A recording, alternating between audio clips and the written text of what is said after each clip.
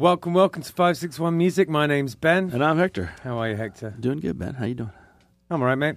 I just got solar power. I signed up to have this company, Solar Bear, put solar panels all over my roof. So I'm excited / terrified that they're going to destroy my house. And your roof is going to cave in. And no, when are they doing this? So they got to still pull the permit and everything. We just had to put the deposit down and stuff. So it'll be about 12 years. Yeah, exactly. Yeah. In 12 years, I shall be self-sufficient for power. No, I'm not getting the batteries or anything like that. What they do is you sell the energy back to FPL, and then you end up with like a net zero, like a credit back on your. Yeah, exactly. Okay. Yeah, that's how it works. That's not terrible. No, exactly. It's cool. So, we have Ricky Balouf here of Ricky Bobby and The Shake fame. Yeah, Bobby is a lot easier to try and say than that nightmare of a name that I actually have. So, how's it going? Good. I be honest, I'm an actual fan. I listen to almost every single episode, and that's awesome. I actually have. I'll show you guys. I have a note in my phone that's literally all notes that I've taken from past shows that I was thinking like maybe we could talk about. Oh, interesting. So I just like random things that I had put in my phone. Every time I'm listening, I'm like, oh, that's really interesting. I put that. So in he's there. grading our shows. So I said that. I think I said this to both of you, but podcast is what I do as a side job. Yeah. And I listen to a lot of really terrible podcasts, right. And you guys are very good. You're dude. audible. The conversation doesn't seem forced at all or anything like that. It's actually it's a pleasure to listen to. And then I get to sort of spy on the music community around here too, which is nice. So exactly. Right? I think that's why we all like it, us included. Yeah, exactly. You know? Like little spies. So what's that? What's that mashup you're doing? Ben's favorite part is when we talk about gear, though, because it's like his shopping corner. You know, we look at the gear, and he's like, "So how's that work? And how much was that? Yeah, where did you get that?" He must have asked me how everything was. Yeah, I wasn't selling him my sweater though. He wanted his sweater. It's like, "Where did you get that?" And then he's texting Christy the whole time, like, "Look at this thing. It's only $2.99 at Guitar Center right now." If only Christy gave a shit. She could not care less about that stuff. That's Kelly. Yeah. She doesn't care about any of the music stuff. Yeah, my wife's worried now because I started getting into buying pedals. Right. And that's like, she's like, "Oh, you deserve it. You should buy the pedals." And I'm like, "You don't know what you just said." And I know, yeah. A week later, she's like, "What is this?" I'm like, "It's a pedal." She goes, "Another one?" I'm like, "You said it, okay? You said I deserved it. You said I deserve it. I'm treating myself, damn it." I was just telling Justin a little while ago. My son, as I mentioned earlier, is a drummer and stuff, and he's now playing guitar and everything. So he's bought a few pedals, and he's looking. He's now looking at a second guitar, and he's now discovered that Sweetwater does payments. You don't even have to have a credit card. It's just payments. Like anybody How can old get is he? it. He'll be 18. Oh, you're screwed. Oh, you are screwed. Well, he's going to be said. living with you forever. Oh yeah, Justin said, "Oh man, he's screwed." I'm like, "No, I'm screwed because he'll blow his credit, and then I got to bail him out." You're going to be signing on the dotted line. Oh man, joke's on him. I got bad credit too. That's what you get when Dad's a musician. That's right. There's this acoustic sonic jazz master I've been looking at, and I just have a real problem with it at the moment. It's like anytime if I'm like sat in the toilet in the bathroom, or if I'm just waiting for someone in my car, I'm just staring at this guitar. It's the absolute worst. That's much what is like, this thing, man? and like most of the pedals that I have, I literally did that for probably about like a week or two before I was like, "Oh, screw it, I'm just going to buy this damn pedal." But everything I have is relatively cheap, thank God. But I would pull it up on Amazon. I'd be looking at it, I'm like, $45, not that bad. You know what I mean? Like that. It comes with that too. It's really not that bad either. It's a sickness, and Ben knows. I mean, Ben's known me long enough now to know that we can't have a conversation about something without me going, how quick could I get that here? You know, like literally, like the next practice I have it. The worst thing is being a musician with money. That's the absolute worst thing. And like when I got the Guitar Center credit card, like just as the pandemic hit, because I knew the shit was going to hit the fan, and I'm probably not going to have work, so I'm going to need to replenish my love for music. So I got this credit card, and it has been the bane of my existence ever since. Man. And then doing well as a musician, all you want to do is just reinvest into it, which is a good thing, and it's recommended. You should reinvest in your craft, yes, but I think there's a reason why musicians generally don't have any money. It's because we don't know what to do with it when we have it. No, exactly. It just vanishes. We just had the Copper Tones last episode that we recorded, and he had this like stand up Evanescence or something, or Evanescence or something. I don't know. It was a stand up bass, but it was an acoustic stand up bass with the pickup, but it was a very slender, and it came apart and it fit into like a small golf bag or something that you could travel with. Was it Eminence? Eminence. Yeah. It was amazing though, right? And I'm looking at it, and he was telling me how it's like $3,800 or something, and Ben immediately goes, "Right now, Hector's trying to calculate what he can sell to go buy that stand up bass." I'm like, "You were $3,800, not that much." Yeah, and I'd like to say people giving me $100. and I would just like doing to the quick math on that one. And it's dumb. I would like to say that I didn't even think about it, but I was on the website today looking at it, trying to figure out how like can I make this work. Yeah. Yes. And the problem with that is as well that it would be awesome if you had that. It's not like you're everything is awesome when it comes to the music. Everything is awesome. You want everything. I want this whole building. You know what I mean? Isn't that a Lego movie song? Everything is awesome. Everything. Yeah, exactly. Thank you, Chris Pratt. All right. Why don't we kind of focus in on you a little bit here? Yeah. It's so nice to have you here, and we really do appreciate the fact that you listened to it and that you've paid attention and stuff. So it's your turn to answer some of these questions. Yeah, and first one is, why did you start playing music, and what was the kind of environment around your sort of early years of getting into music? Like, what did your parents listen to, stuff like that? So my dad was a singer-songwriter, and Really? From what I've heard, he had a couple songs on the radio, like back in the day. Wow. But it probably back in the day, getting on the radio was a lot easier than getting on the radio now, because it's not like this huge corporate system. It's like some guy and you give him some weed and some blow and he'll put it on the radio. That was the 70s. Is it on hospital you know what I mean? But that's the way it was back then. So so he had a couple songs on the radio, and That's so when I was growing up, my dad he had this Silvertone guitar that he bought at Sears. Yeah. And it was like you bought the guitar and it had an amp inside the box and everything like that. Yeah. And he always had it, but he never really played it. They're and then, classic now. Yeah. I'm so pissed that I don't have it anymore. Yeah. It'll probably be worth a lot of money Yeah. wherever it is. Yeah. So that guitar was always in our house, and my dad always talked about music and stuff. But then I think it was when I was probably about 13 years old, all of a sudden he started playing, and they were like, you should play something, because I would loved music. I started my dad was into the Beatles. He was a huge, gigantic Beatles fan, Right. and for that I loathed the Beatles because Really? I couldn't stand anything that he listened to. Yeah. So when I was in middle school, I found a music that I liked, and that was Slipknot. Right. And I absolutely loved Slipknot, Coal Chamber, System of a Down. I remember seeing I remember seeing a System of a Down song. What was it? I can't even think of it. It's that one, the first really popular song they had on MTV, and just being like, One. no, that's the first song I ever learned on drums. That's Chop Suey. That's it. That's off of their second album. Okay. This was their first album. Sugar, it was called. Oh, yeah. Sugar! I remember watching this being like, what the fuck is this? It's awesome. And I was like, That's this what it is definitely not my dad's music. So I fell in love with it then. And then my parents were like, you should go into marching band. I was like, marching band's for nerds. I'm not going to fucking do marching band. Get out of here. Oh, I saw something about that on social media. You were saying... Yeah, I was in marching band for all 4 years of high school. I gave in. But honestly, it taught me everything. So my dad being a musician, he sort of once I started playing in marching band, all of a sudden he was buying guitars and he was investing in what I was doing. He was reliving his childhood again, sort of vicariously through me. But that was like essentially marching band was the reason why I do what I do today. It's the reason why I'm a drummer. It's the reason why I have a work ethic like I have. I have for when it comes to music, like practice is huge to me. Yeah, man. Because that was the only way that I knew. Yeah. So, but marching band was probably the antithesis to everything when it came to.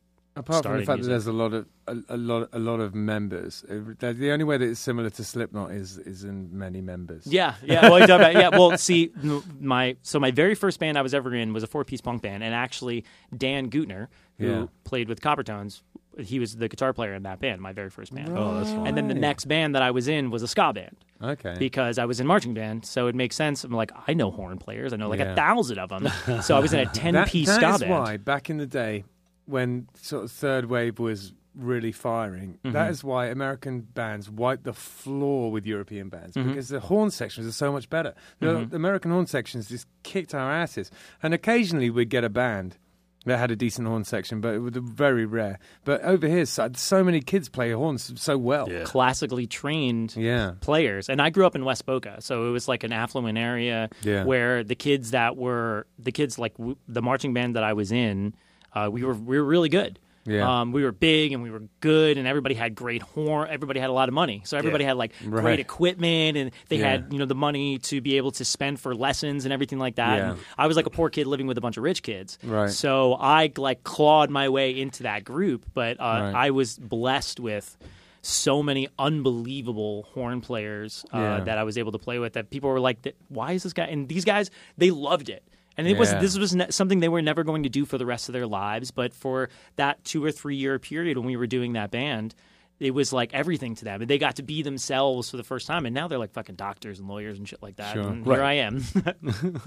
Yeah, the first time you like take your shirt off at a show and go nuts, like all those days, they were very important for sort of just finding yourself. Yeah. Like I think those those early parts, punk days. I've had some of the best times. Yeah, it's it was definitely interesting because like back then I took it very seriously, just as seriously as I take it now. Yeah. But now I'm surrounded with too. people that take it seriously, Yeah. as opposed to then it was just like we were all kids. Yeah. But I didn't think like that. Like once I got my first drum set, and I first started writing songs, I was like, this is what I want to do for the rest of my life, and I never looked back from there. Right. And everybody else was like, well, I'm going to go to college, I'm going to do this, I want to have kids in the house and everything like that. Yeah. And that was like, my mind was like, whoop, right the other way the entire time. Yeah, I can relate to that. I think I always just sort of, I've always just felt like I was a musician, and if I had a different job, it was just like for the meantime until I always just kind of assumed I was gonna figure out a way to be one. The only other time that I ever considered a career in anything else besides music was when I was working in radio. Right. And that was a moment where I was like, I had a job that had a 401k. I was on the radio. I hosted my own show. Cool. I like did this whole entire thing, and I was like, Which radio? So I used to do a night show on 103.1 WRK. Cool. I produced the morning show over there. I produced the morning show for 850 WFTL. Oh, and badass. I worked with really that WRMF and where Justin's wife works. Yeah. I used to work over with that whole cluster. So, and that was a part. It was a really cool. I mean, like I got to go to concerts for free. Yeah. We got to do all these amazing perks, going to Disney for free, going to Universal Yeah. for free, all this crazy shit. And I was like, this is the best thing ever. Yeah. I get is to work? be around music my entire and like I'm not really at that time I wasn't really playing all that much. Right. But I got to be around it. I got to talk to musicians. I got to interview mostly country artists. Yeah. And I was like, this is what I'm going to do. And then I got fired.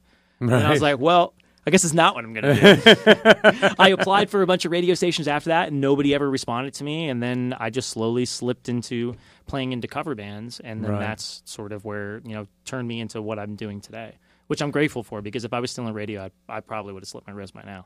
How long's the like solo looper act been a thing?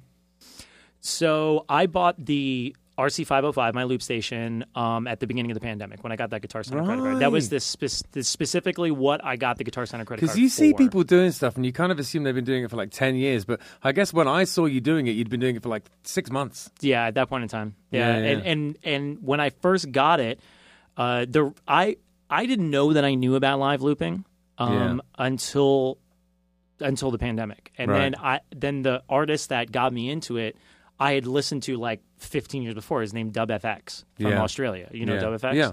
So I remember watching that YouTube video of him playing, I don't know, whatever song, he's a billion songs, but I remember watching and just being like mesmerized like this dude, but he does it all with his voice. Yeah. So he has like an effects pedal that he puts his vocals through, and he does the beatbox, which was the least impressive part of everything he did. And then he did all of these chords and Yeah. it was like mind-blowing. It's just the dude with the voice. It was all just a cappella? Just All vocal? acapella, Wow. but go through an effects. I will send you That clips takes, of this that dude. takes balls because Oh. I can do like 1 or 2 tunes like that, but like maintaining an entire... Like if I had to do 3 hours like that, I'd be stressed out. No way. And this is the reason why I'm playing with the guitar now is because that was my original intention. I was like, I'm Yeah. going to be DubFX. Yeah, me too. I got Honestly, like a I've- month I've in been and I was there. like, this was a fucking mistake. Like, I do not know how to do this. So, watching DubFX, I was like, this is incredible. And so I bought that specific one because that's the one that he used. That's the one he endorsed. Yeah. So I was like, I'm going to buy this.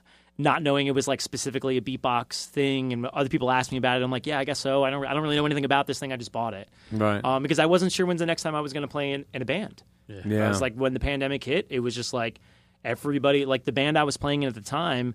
My lead singer was immune deficient. My guitar player, his kid was immune deficient. Yeah. My trombone player, his wife was pregnant at the time. So I was like, who is it? What band is it? we were called Brass Knucklehead. Okay. We were a ska cover band. We would take popular songs and Yeah. then we turn them into ska songs that's fun. instead of like playing going out there and playing Mighty Mighty Boss Tones. We would play. Yeah, I gotcha. Yeah. We did that when No Name Ska Band stretched out to 3 hours, we used to do stuff like that, play things like Friday I'm in Love and stuff like Yeah, that. and people love it though. Yeah. And it's like you take songs, and this is the thing is that the guys that I played with, they were like they hated 90% of the songs we played. But I'm like, but just wait, we're gonna make it Wait till our it's- own. You know what I mean? Yeah, and then they would totally. start to enjoy it. They're like, I guess I kinda Bluegrass like is this the one. same. You can cover any song and it makes it good. Everything has a bluegrass cover now. Yeah, Everything has yeah. a bluegrass cover. Yeah, ska and bluegrass are weirdly and we play interlinked. them all. Yeah. But yeah, so when the pandemic hit, I wasn't sure whether I was going to play with anybody again. So I Yeah. got that, and I was like, I have to try and build my own show. But at the time, I wasn't even thinking about doing covers. I was like, I'm just going to write originals. I'm going to be Dub FX. That was the whole thing. Yeah, okay. Aside from being Australian, Yeah. and so then my buddy and me, we actually started a band called Slightly Mighty, Right. and Slightly mighty. Slightly Mighty. I like it. And where I did everything with the keyboard and the 505, and then he played guitar. But we to this day have never I've been face to face with him one time since we actually started the project. Right. We've been sending everything through emails and just building it through emails. We have an entire album on SoundCloud. Wow. And we just built it all together because we were just writing, and that's how I got used to using the machine. Yeah. And then after a little while, I was like, okay, this So is not you going to used sustain. You used the machine to record stuff as well. I was using it. Well, I was using it to be able to do that project. So I was using it like with a MIDI keyboard and everything like that, like building these songs, doing like essentially like reggae hip hop songs. Like remember we were talking about the Play for Prop. Yeah. That set that I did was all Slightly Mighty songs. Right. Okay. So it was like a lot of like synths and like all wavy shit and everything like that. So I did that because I didn't really know how to use the thing. So the more reverb and stuff I used, the better it sounded because it sounded all muddy. You weren't pulling any punches, man. It was like effects and beats and stuff going off Everywhere. in every direction. Yeah. Everywhere, yeah. I was like, oh my God. Yeah, I had no idea. It's an onslaught. But that's the point because it sort of muddies up and you're like, was that great or was that terrible? I have no idea. I really I thought it can't was figure great. it out. But yeah, so then I did that for a little while because of it. And then it turned into what it is now. Just because out of necessity, I was like, I have to start playing live. Yeah. Like I mean, I can't rely on playing in a band. I don't know who the hell I'm going to play with.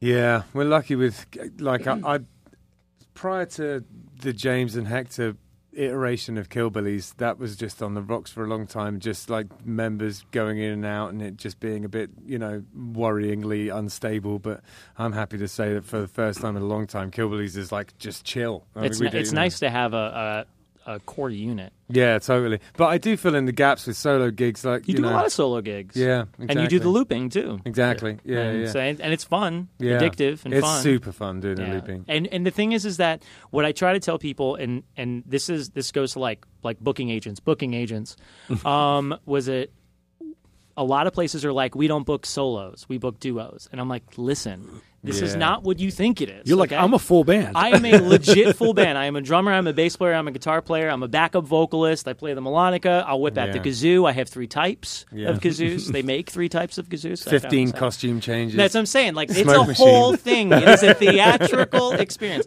So I try to explain that to people, Set and the stage on fire. yeah, exactly. That's entirely too much money on that stage for me to light it on fire. Come on, then my wife would really kill me. But yeah, it's like that's the hardest thing to try and convince people that it's not just one. I'm not a guy in an acoustic guitar. Yeah. Like this is like a whole production, and some people are starting to understand, but live looping is still like people don't understand what it is. It's like a and magic also, trick. to them. there is just like anything. There's a whole gamut. There's like from the guy who badly loops one kind of percussive element on his guitar and tries to play over it for 15 minutes. But it's worse than if he didn't have a looper. Yes, That's me. All the way up to like, you know, all the bells and whistles and a million different instruments. And it just depends on. It's like it is an instrument. It's like, you know, some people are good at it, some people are practiced at it, and some people are terrible at it. You know, it's not. You don't know what you're getting. You know, it just depends on who's doing it. You know what I mean? Yeah. So I feel like a lot of places, and maybe I'm wrong. I don't solo like you guys do, but I do feel like a lot of places, from what I see and what I read and stuff, they get solo acts because they assume cheap. They assume, oh, it's just one guy or whatever. But I mean, you're going in there essentially as a full band with all this gear. I mean, I would like. This is an argument I have. I would like to believe that you're going in and, you know, being able, I mean, maybe not commanding like, you know, $800. Oh, but, yeah. But you know, it's the 250, 300s. You can get them. What happens is that when I talk to people about booking, I said I get duo prices for a single guy. And still, but this is the thing. This is something that I've had an issue with the Wild. There's a lot of people around in this community where they're like, how dare places pay a certain amount of money? But you have to realize is that, like, I recently just went to San Francisco, and I was over there for a wedding that I got dragged to. Right. And when I was in San Francisco, we're sitting there eating chowder, and this guy had a track, and he was playing a drum set. Just a street musician, and he was giving it his all, just absolutely commanding the 25 people that were in front of him, and people were tipping him and everything like that. And I couldn't get my eyes off of him, and it made me realize, like, that's the reason why we're doing it. We're not, yes, we do have bills to pay and stuff, but if you go out there and you're like, I need this amount of money, this is what I deserve, and then you go in there and just half-ass it, you don't deserve that, regardless of what you say. So, I mean, I think a lot of people have sort of been on their high horse when it comes to certain things. I was trying to book a couple of shows for a small bar in Boca, and when I told them what the prices were, and this is what they could afford, it's a small place, they were like, no way, nobody's going to play for that. I'm like, well, bullshit, because I got a bunch of people to play for it. So, I mean, there's sometimes when you got to take a little bit less money. Yeah.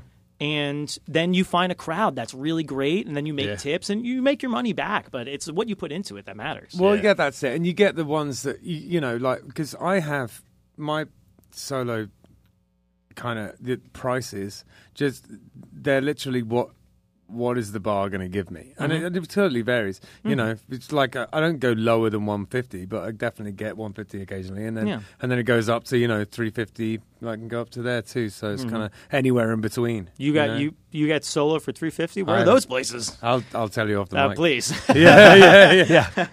You get 800 people applying if you say it on the show. I was going to say, don't say it online. Never mind. But you know, it's the same thing. You know, like, I'm an artist, and I was just having this conversation this week with Craig McGinnis. I was in a studio and we were talking about some stuff, and we were having the same exact conversation, but from an art point of view instead of a musician point of view. You know, that people, like, you know, I'm $100 an hour artist. You know, I go out and I do stuff. I price it out based on $100 an hour of what I estimate I'm going to put into it time wise.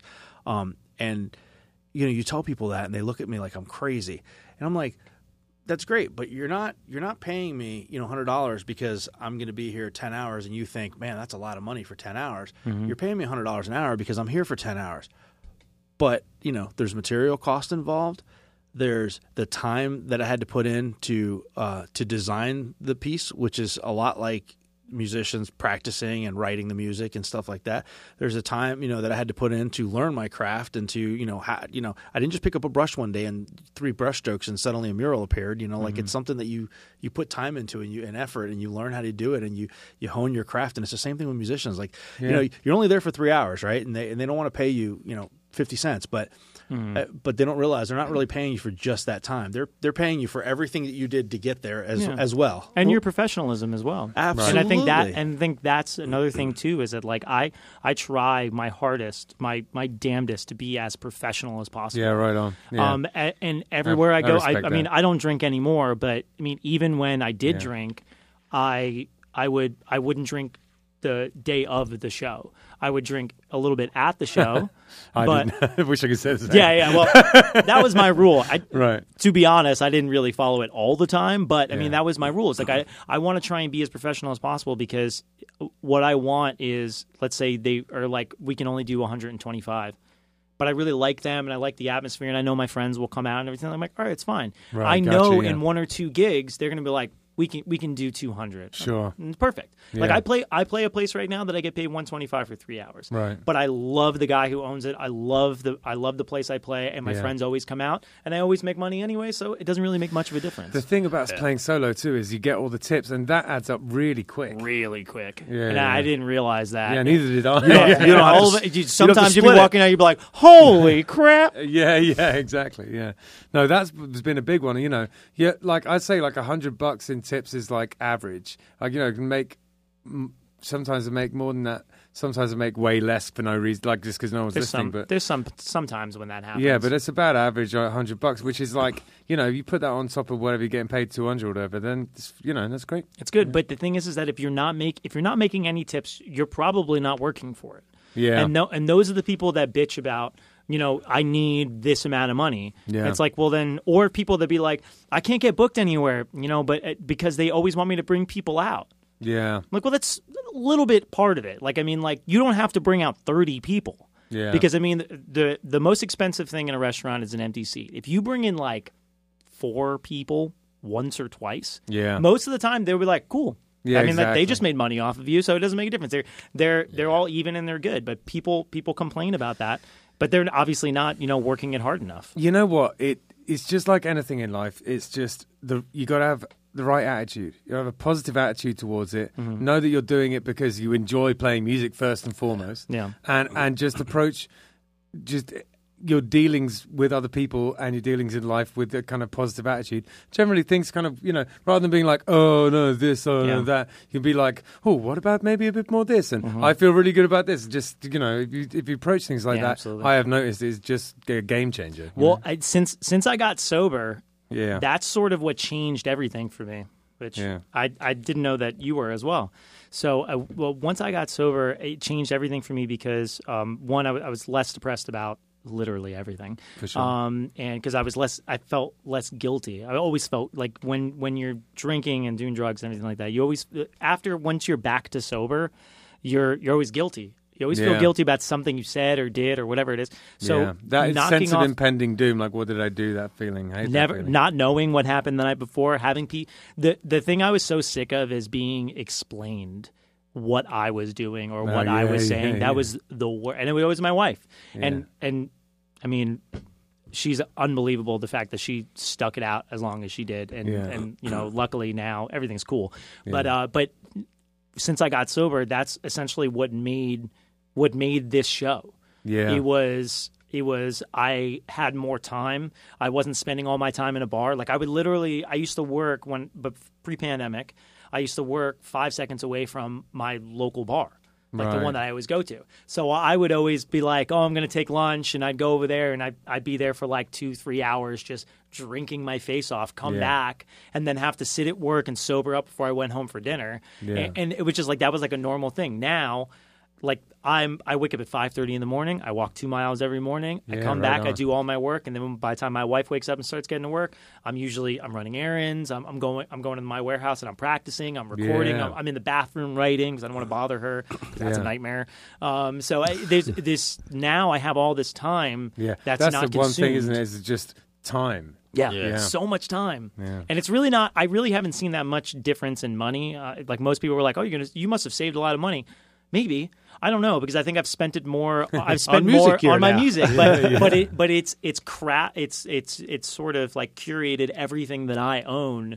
That is like I'm proud of what I do. Sure. I love what I do, and I wouldn't give it up for the world. And the one thing that I'm very happy about is that my sobriety led me to all of it. Yeah. Because I bought that thing before I was sober, but it didn't click until after. Yeah. And then once I had the time and I had the right headspace and everything like that, I was like, oh, it's just like all of a sudden, just like everything opened up and it was like a totally different world. Yeah, I think that, you know, for me, I can totally relate to all of this because my solo set has come on leaps and bounds since I've been sober. It wasn't even really a thing prior to it. Yeah. It was like occasionally I would do it just because someone would ask me, but it sucked. thing. And you know, and it's became a thing over the pandemic and in my sobriety, and it's because, yeah, you know, it's like with the solo set and the looping and everything, there's a lot goes into it. There's a lot of thought goes into it. A lot of kind of sort of critical thinking and quite sort of like scientific thought has to go into how am I actually going to do this. And you know, if you're waking up at like 1 p.m. with a hangover every day, you just don't have time to do it. No, because you're going out and drinking and whatever, all that stuff. That sort of wastes most of the next day. Yeah. And if you're doing it 4 or 5 days a week, then you're basically shot. Yeah, and then exactly. you have like your Fridays and Saturdays that you're playing. Like I was playing with my band and stuff like that, and I played with this country band. I was playing a lot, and I really was. Yeah. But Yeah, it was me just too. like I was getting into a situation where I would have my rule: don't drink the day of the show, but I would get wasted at the show. Yeah. When I wasn't having to control, like when I was playing with the country band, I wasn't like the quote unquote like leader of that. So like Right. I didn't What really were have to you worry about. playing? I just showed up. You know what I mean? Right. I just showed up and I played some drums and I got Drums, my right. check and I left. So that's why I was like, I'd booze it up. I don't give a shit. It's free. You know, like whatever like that. People buy us drinks. We're playing Kenny Chesney all night. Who gives a damn? Yeah. But you know, with other bands, it was a little bit different because I had invested interest in it. Yeah. So I mean, now because it's the only thing I think about. It showed me like if I would have just focused a little bit more on certain things, I probably would have been even further than I am now. Even though I'm super happy with where I am, I'm not mad about it at all. Yeah. Just wish I would have done it earlier. That's all. Yeah, me too. Look, yeah, tell me about it. But you know, I think that the other thing, the reason that it's been a lot easier for me to do sober is just the scheduling part of it. And I don't panic about stuff. Like, I'll give you an example. Someone asked me to do this thing. I had to play I had some country guitar lines Yeah, how over did that go? tracks. And like I had to just sort of learn 3 hours of music in 2 weeks. And I was like, you know what? I can do that. I'm just going to do it. And I would have... Two things would have happened prior to me getting sober. I would have turned it down because I was just like, sounds like too much work.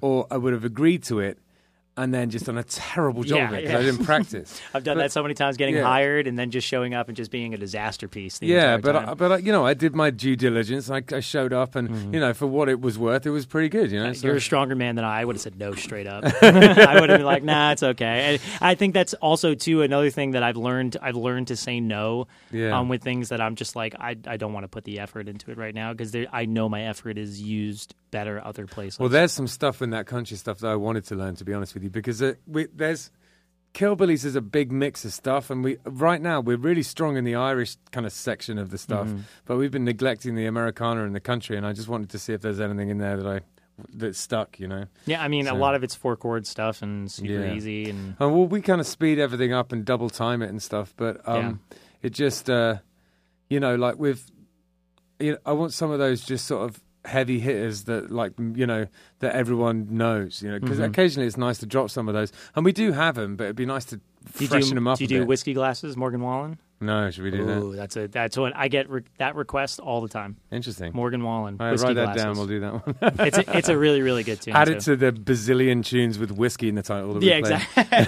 That's country, man. 4 years in country radio, man. Like everybody dogs on country. Everybody dogs on country, and I understand it. But the people behind the veil of country music, they are some of the most clever, the best musicians. Like meeting all of these guys, like the bands that back up these artists that you know, they are top notch. Oh yeah, like absolutely the most professional. They love everything they do. They're so good. There's so many people that are behind the scenes in country music that are way better than anybody that you see on your screen or hear on your radio. Yeah, it's incredible. Yeah, totally. I was just earlier when you were saying you had all these kind of notes you'd written from all of our other episodes. One of the I think this would be quite an interesting thing to talk about because I've been thinking about it lately because I think maybe just because I'm focusing a little bit more on just how many reggae bands there are down here and stuff. One of the things that you had written on your thing, you'd written cultural appropriation. Oh, you wrote that? Yeah. I was like, so it's you funny had mentioned it. Yeah, and I have a funny relationship with that because, you know, I've got a lot of Irish blood, but I was born in England and I play Irish music, so sometimes I kind of feel like maybe that's culture. I don't know. You're cultural. I'm Irish, so Yeah. you got to pass from me. You're good. They mistake him for Irish at like every single show. Well, Every show. I'm half Cuban and half Irish. Right. So there But go. you would have I'm never Cuban. known that I was Cuban at all. That's funny. So where does your do you have any thoughts about that regarding reggae and like how do you kind of go about sort of thinking, well, I can, you know, in terms of singing with an accent and stuff like that, how does that sit with you? Yeah, so I do have an issue.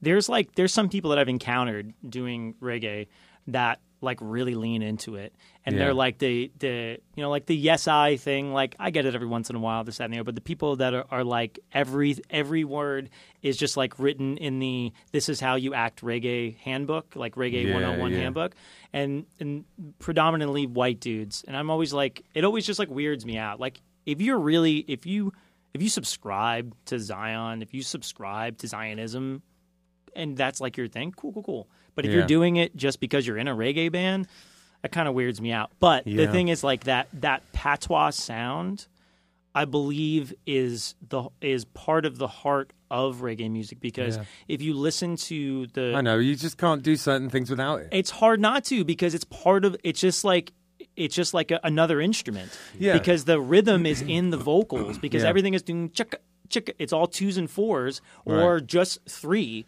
You know what I mean? Right. So if you have came to over have and it was some- one fine day in the middle of the night, it wouldn't be reggae. that would be the Monster Mash, for Christ's sake.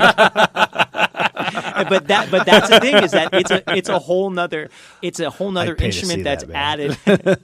It's a whole nother instrument that's added with just rhythmically, and I try my hardest to not do it all the time.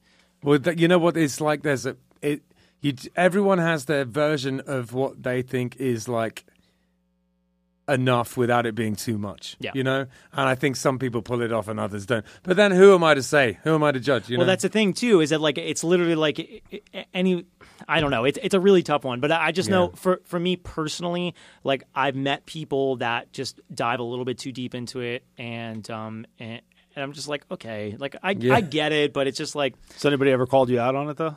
Me personally, yeah. no, everybody. I mean, like I have 2 hip hop albums. Like I've always been like the white boy it's been in hip hop and reggae my entire life. Okay, cool. So Right. it's like I've sort of just been hanging out in the shadows the entire time. So nobody's ever really called me out for it. But I see it, and I'm aware of it. It's not that I'm not. Sure. So like I said, I try not to, you know, do too much of it, but every once in a while it's just like impossible to not, because you feel it. Like, I mean, like when I play, I dance. Like I can't help Yeah. it, because that's what the music does to me, Yeah. and that's what the music does to people, and that's sort of the point. Yeah, totally. One of my friends, you know, because with Sonic Boom 6, there was a lot of we used patois sometimes, you know, for some of the more reggae stuff, and like just recently, Barney, who's been used to kind of writing lyrics in that style and all that kind of thing, wrote something on Twitter that was in a little bit of patois, and some people got mad about it, and and you know, and he had to rethink it. And I think it's just important to always remember that if it's not exactly what you are, you've got to tread a bit carefully. Yeah, I mean, nowadays you do. Yeah, I mean, I think that you can get away with it for the most part, as long as you're not. I mean, like I stay away from the blah, like I don't do any of that stuff. I try and keep it as tame as possible. And I think if you do that, and you just let the sound sort of lend itself to the music, I think you should be fine. I really haven't seen too many people get called lending out about itself to the music. Exactly that. My favorite like ska artist is Chris Murray, and do you know that guy? He's a solo. You're just gonna love him when you find it. I gotta You're check gonna it love out. Yeah, I was hoping to hear about new music tonight. It's so. super like simple. It's just him and an acoustic guitar, and he was in a band called King Apparatus that were a third. I know ska King band. Apparatus. Yeah. That sounds familiar. And then then after that he just went solo, and he's been solo for a long time. I've known him ever since I was back in England. He used to come over to England. He was on Moonscar, and so were we. And we used to do Moonscar Records? Yeah, Is that the one? Is that the Pie Tasters record? It's record Toasters. Toasters. Yeah. And there was a Moonscar Europe. Oh, there was. Yeah, and was run by this guy called Lol, but that's closed down now. It's not a thing anymore. But American Moonscar's still there. But yeah. Anyways, he used to come over and we'd tour with him and stuff. But and he just if there's such a thing as having like a perfect amount of like knowing how to do that. Mm-hmm. In my head, it's Chris. He just nails it. Yeah. So anyway, with the right amount of peppering just on top. using language to serve the music only. Yeah. You know? Yeah. Like I mean, kind of not getting past that point. Yeah, really. because it's still like the music sort of calls for it at points in time, and you got to know when and where it's appropriate. Yeah, exactly. Especially now. It just takes a bit of intelligence. I think. Yeah, I mean, like there's like I have songs, reggae songs, where I don't have any like tinge or any accent to my voice, and then there's some reggae songs that I have a little bit more of an accent. It sounds a little bit different than me, just because that's what either inspired the song. Like I was listening to like a Toots and the Maytals song, or something like that. But if I was listening to fucking Ballyhoo or something like that, it's going to sound like white boy reggae. Yeah, because that's what inspired me. But if it's patois that inspired me, then it's naturally going to come out that way, just because of my songwriter brain. It has to fit into that space. Yeah,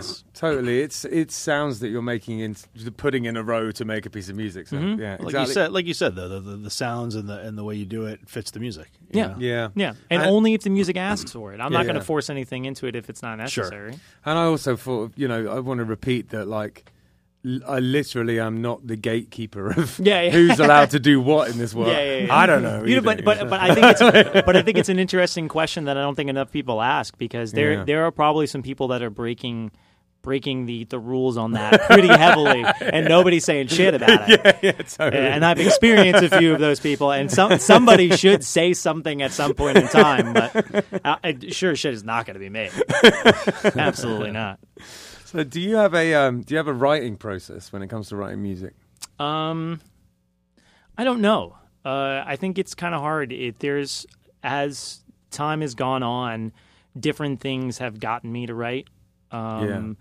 When I was a kid, it was about I had a horrific relationship with my father. So like 90% of my music when I was a kid was like about my dad and abandonment issues and bullshit like that. When I was like 14, like I really even knew what that means. Yeah. But at the time, I was writing stuff that I thought that's the way I should feel.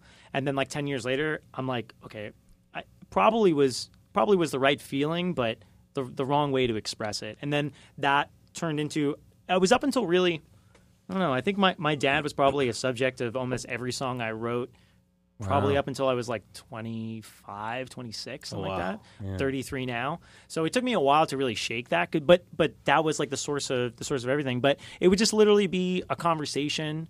Back then it was music. When I listened to music, whatever I listened to, I was like, I want to emulate that. So I'd listen to New Found Glory. I'd write 10 songs that sounded exactly like New Found Glory. Yeah. And then I would get bored. And then I listened to something new, and I would write 10 songs that sound exactly like that new thing. And it took me a long time to be like, take little pieces here and put them here and kind of create my own sound. Yeah. But I mean, I think the songwriting process really changes. I mean, if you're a songwriter, I don't know if you're a songwriter. A little bit. Okay. Not much. So you know that there's at any point in time, anything could make you write a song, whether it's a single lyric or if it's a progression or if it's just a beat. Like if you hear it, like sometimes I hear a drum beat and my brain goes fucking bananas. Yeah. And all of a sudden I'm hearing all these things. I'm hearing violins. I'm hearing all this stuff. But then when you get actually, and you have your guitar in your hand, nothing comes out. It's the weirdest situation. So. What it is with me is I get that. Dominic Delaney, when he came on, put it perfectly. He said he's a participator. Sometimes I hear something, and I just I got to do it. I got to have it for my own. Yeah. And like there's certain riffs I'll hear or certain kind of lyrical turns of phrase, and it's like I just sort of get this feeling where I'm like, somehow this has got to turn into something that I did. Mm-hmm. Yeah, no, absolutely. That's 100% true. I listen to certain melodies because I'm a melody junkie. I love melodies. Melodies is I always listen to the melody before I listen to the words. And it took me a long time to really pay attention to my lyrics. Excuse me, this hair is going nuts. It took me a long time to pay attention to my lyrics because I just really didn't give a shit about them. I was just like, as long as it's catchy, I can sing Watermelon 15 times, but as long as I do it in a catchy melody, you're going to sing it back to me. Yeah. So it doesn't really matter. And in all reality, that's how everything works. Fucking Baby Shark, for Christ's sake. Yeah. So, but that's the world we live in, and we've always lived in. It never mattered what the lyrics were. Yeah. But the people that are able to write good melodies, Like songs like Wonderwall, they're just not about anything. you know? it's not really about anything. But then there's some songs that have beautiful melodies and they have great messages to it. Like one of the things, how me and Dominic became friends was over Frank Turner. Yeah. And I'm going to go see him on Friday. Oh, at Fest? Yeah. I'm so jealous. There's a bunch of bands. Into It Over at Pet Symmetry, 2 bands that I really, really dig that are at Fest. I'm really pissed that I'm missing it. Anyways, so Frank, my love affair with Frank started in like 2007. I took a bunch of CDs, like literally stole CDs from my friend one time. Right. And I had to call him up and tell him that I stole it because I needed to know who the fuck this guy was. Yeah. And I listened to, it was Love Song on Ire. Right. And I listened to these songs and I was like, this guy doesn't have a fantastic voice, but for some reason everything he's singing is like he would literally make me cry. Yeah, tell me about it. And I was listening to this album and sobbing. Yeah. And I'm like, what is happening right now? And all I wanted to do was write music like that. And me too. To this day, still haven't been able to do something like that. Yeah. I feel like eventually down the line I might be able to find something, but it's so hard to get something that's a beautiful melody and emotion. Have you ever heard that? I don't know if you would have done, and you probably haven't, but just out of curiosity, have you ever heard of a song that we wrote called Honesty? You ever heard that song? I'll play it to you later. It is... I'm pretty sure that like I'd just been starting to listen to Frank Turner, and that's the first thing that came out, and it sounds exactly like him. Yeah. because your brain it's going in one ear and that's going through your CPU and trying to push out something that sounds just like it, so that you can be like, I can do what he does. It sounds like Try This at Home. Yeah. It sounds really? just like that. Yeah.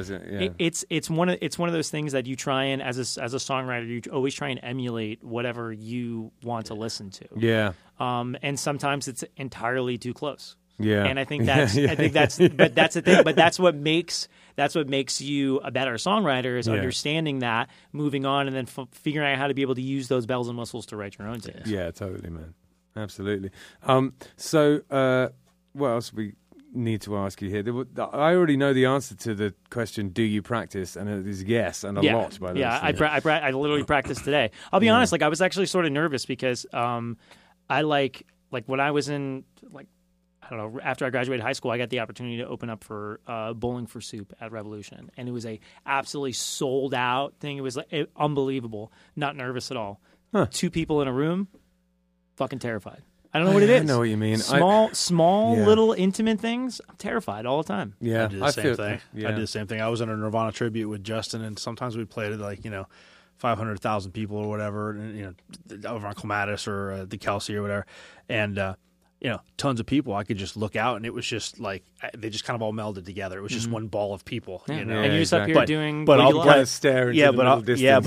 I'll play at a pub or something with Killbillies, and I mean, maybe there's 50 people in there or whatever, but it's like, but it's a pretty large room or something, so they're pretty scattered. Yeah. And it's like I try to smile and scan the room, but I find that I'm locking eyes with a lot of people, and then I get panic mode, why are they staring at me? Yeah. What did I do? What did I do? Is my fly doing? down? What's going on here? Yeah, I've definitely got a kind of a thing that I do where I just defocus my eyes so that I don't end up looking directly at someone. Every now and again, I will purposefully engage with people, but most of the time, I'm kind of looking just in between 2 people, Well, I focus and I'm like, call me. No. My rule is sound. I from the most part, are paying attention because I have a lot going on in my solo set. Yeah. So, but a lot of times I'm usually have my eyes closed and I'm just going whatever. And then when I hear a reaction, that's when I open my eyes. Oh. And I sort of focus, where was that? Yeah. And then that's because I think one of the things too is that the great thing about doing solo is I tried to write a set list for myself one time. Disaster. That was such a dumb mistake. I have a song that I know that I start with, and then I gauge the crowd. All right, they kind of like the little slower stuff. All right, let's do another one a little slow, and then just sort of go as it goes. So my whole set is based on where I'm playing. I'll never play the same set twice because it's how people react to it. Because if people like the older stuff, then you're going to play more of the older stuff. If they like the newer stuff, you're going to like the newer stuff. It's like a lot of times I play like full sets that I play a bunch of originals, and everyone's like, I'm like, really? Okay, cool. And awesome. I love places like that you could be able to do that. But I think it's just like if you're focusing on a reaction all the time, it's sort of tough. I don't care if people don't clap. Also, you can't treat these 3-4 hour gigs the same way as you would like a concert, because it's not building up to a crescendo at the end. You might have 3 or 4 gigs within the gig. You know what I mean? You have like the early crowd where sometimes you just background music. Then maybe it'll peak massively in the middle set, you know, and then the last hour sometimes you're just kind of like riding it out, dwindling out. I played a show at a kava bar that booked me, and they paid me decent money and everything like that. It was like a really small place, and I played for 3 hours straight because the crowd loved it. And I was like, why am I stopping? I'm here to entertain. I play at cover bars too. I quite like it. Yeah, and every once in a while that'll happen where I'll do my first set. I'll play for an hour and I'll take a 15 and I'll come back on, and I realize like once I get to the end of that second set, everyone's still digging it. I'm like, well, I'm not going to stop. And I can, with my setup or with the solo setup, if you're doing some music stuff, I have the melodica, I have the kazoo, I have tons of things. I don't have to do my voice the entire time. Plus, I'm looping, so it's sort of like I can take a rest and come back and everything like that. So it's nice. Yeah, totally. But sometimes you just got to feel it and just keep going. It's a little bit like a kind of a stepping stone between musician and DJ. The looping thing, because you can set a vibe, you know? Yeah. And like you can't really... Although I hate being called a DJ. Yeah, I feel that. Ugh. But the Abby Owens is one of the very few... She's a wonderful singer-songwriter from around here. She's one of the very few people I know who, just with her guitar, can set a vibe. She just has this ability to get a groove going that's just relentless, and then then the room is kind of breathing with her music. But but you can totally do that with the looper. That's she has a whole rhythm section thing going on the whole time she's playing. And it's just her and her acoustic guitar. Yeah, she's really good at it. Man. Yeah, she's really, I mean, some people she like taps into something. She taps into this groove, and then she's just in it. It's crazy. I mean and I think that people don't realize like all it takes is just like just one little hook that you get everybody, and if you just keep pulling at it, you'll have everybody the entire night. It just goes back to what we were talking about before with effort. Like you have to put the effort in to find out what does the room want. You're there to entertain. Yeah, sure. So what does the room want? What do these people want? Even though you're there, you can't go in there and be like, I'm me and I'm going to do me. You can't do that because that's not the way it is. If it's somebody coming to see you for 45 minutes, like if it's the Shake Show, I don't give a shit what you want. I'm playing what we do. Yeah. We're going to do what we do for an hour. Yeah. But if it's me playing for 3 hours, I'll play Backstreet Boys every song if you want me to. Totally. I have no problem with that. Yeah. I agree with that. Exactly. That's 100% right. Your entertainment for the bar. Yeah. On the subject of playing music, will you go and play us a couple of tunes? You think? Absolutely. I would love it. Fantastic. Awesome.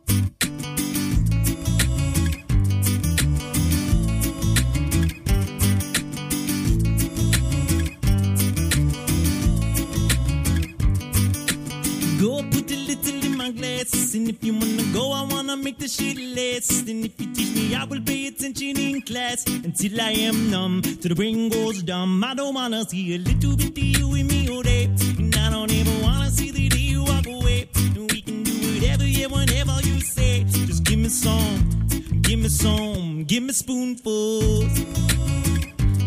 sugar, sugar. Now be sugar, sugar.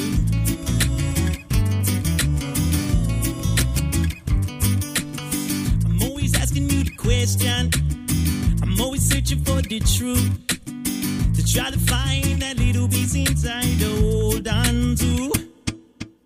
And go for me for all the answers. Like some oracle is true. Reality, the answer is I'm just so in love with you, yeah. And I've been waiting all of my life to finally find something that's right. So God, put a little in my glass. And if you wanna go, I wanna make the shit last. And if you teach me, I will pay attention in class. Until I am numb, till the brain goes dumb. I don't wanna see a little bit of you in me all day. And I don't ever wanna see the day you walk away. We can do whatever, yeah, whenever you say. Just give me some, give me some, give me spoonfuls. I'll be sugar, sugar. I'll be sugar, sugar. Whoa, now be sugar, sugar. Smooth, just like the whiskey tasted. Even though I know the substance is mine, erasing, saying, ooh, I don't wanna forget the night that you found me and it all felt right. Oh, and I've been wasting my time running around and trying to catching up to the light. And then you say that you waste your time when one more drink is a way of life. And I've been waiting all of my life to finally find something that's right. All right.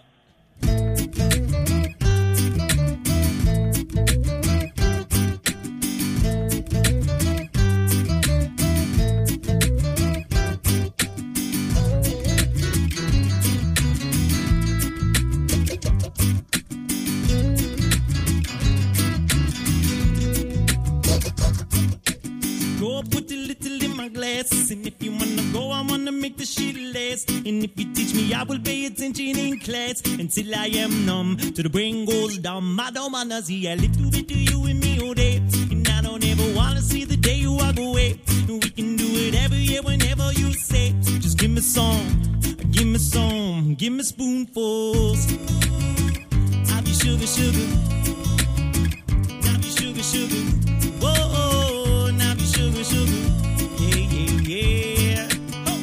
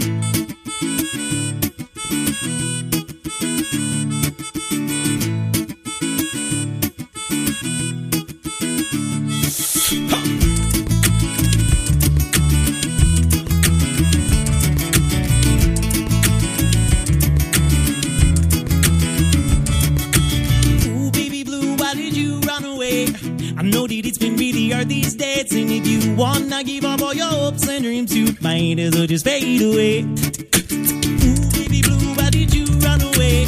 I know that it's been really hard these days, and if you wanna give up all your hopes and dreams, you might as well just fade away. She's young, ain't got no among the socially lead up where she coming from. Oh, she knows she has to fit in somehow, but that's not to overcome. Who got her head, so everybody said, which I guess is good. Well, who ain't compared to being ignored, bitch, she was on the floor. None of them so old would care. Oh, oh, ha! Ooh, baby blue, why did you run away? I know that it's been really hard these days, and if you wanna give up all your hopes and dreams, you might as well just fade away. Ooh, baby blue, why did you run away? I know that it's been really hard these days, and if you wanna give up all your hopes and dreams, you might as well just fade away. Nah, nah, nah, nah, ho!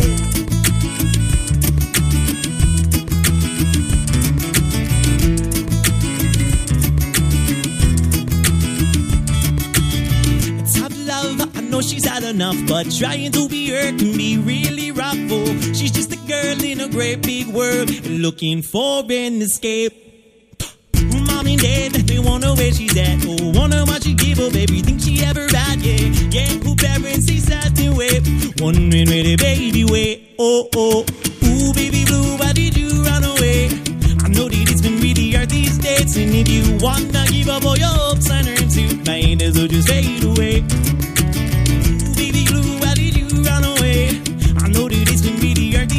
And if you wanna give up all your hopes and dreams, you might as well just fade away. No, no, no, no, no, no, yeah. No, no, no, no, no, no, yeah.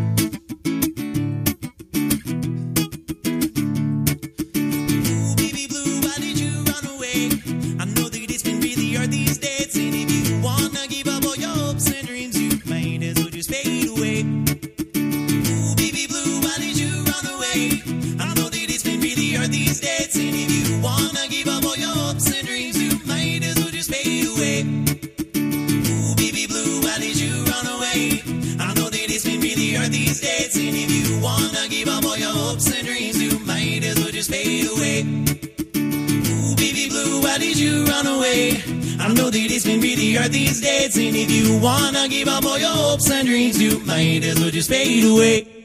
Fade away. Yeah. I know that it's been really hard these days, and if you wanna give up all your hopes and dreams, you might as well just fade away. Ooh, baby blue, why did you run away? I know that it's been really hard these days, and if you wanna give up all your hopes and dreams, you might as well just fade away.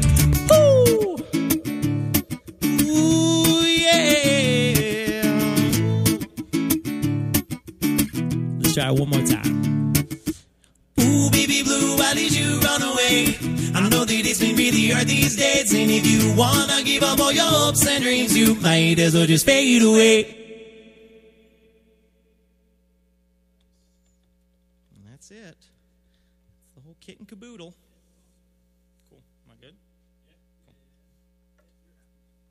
Yeah.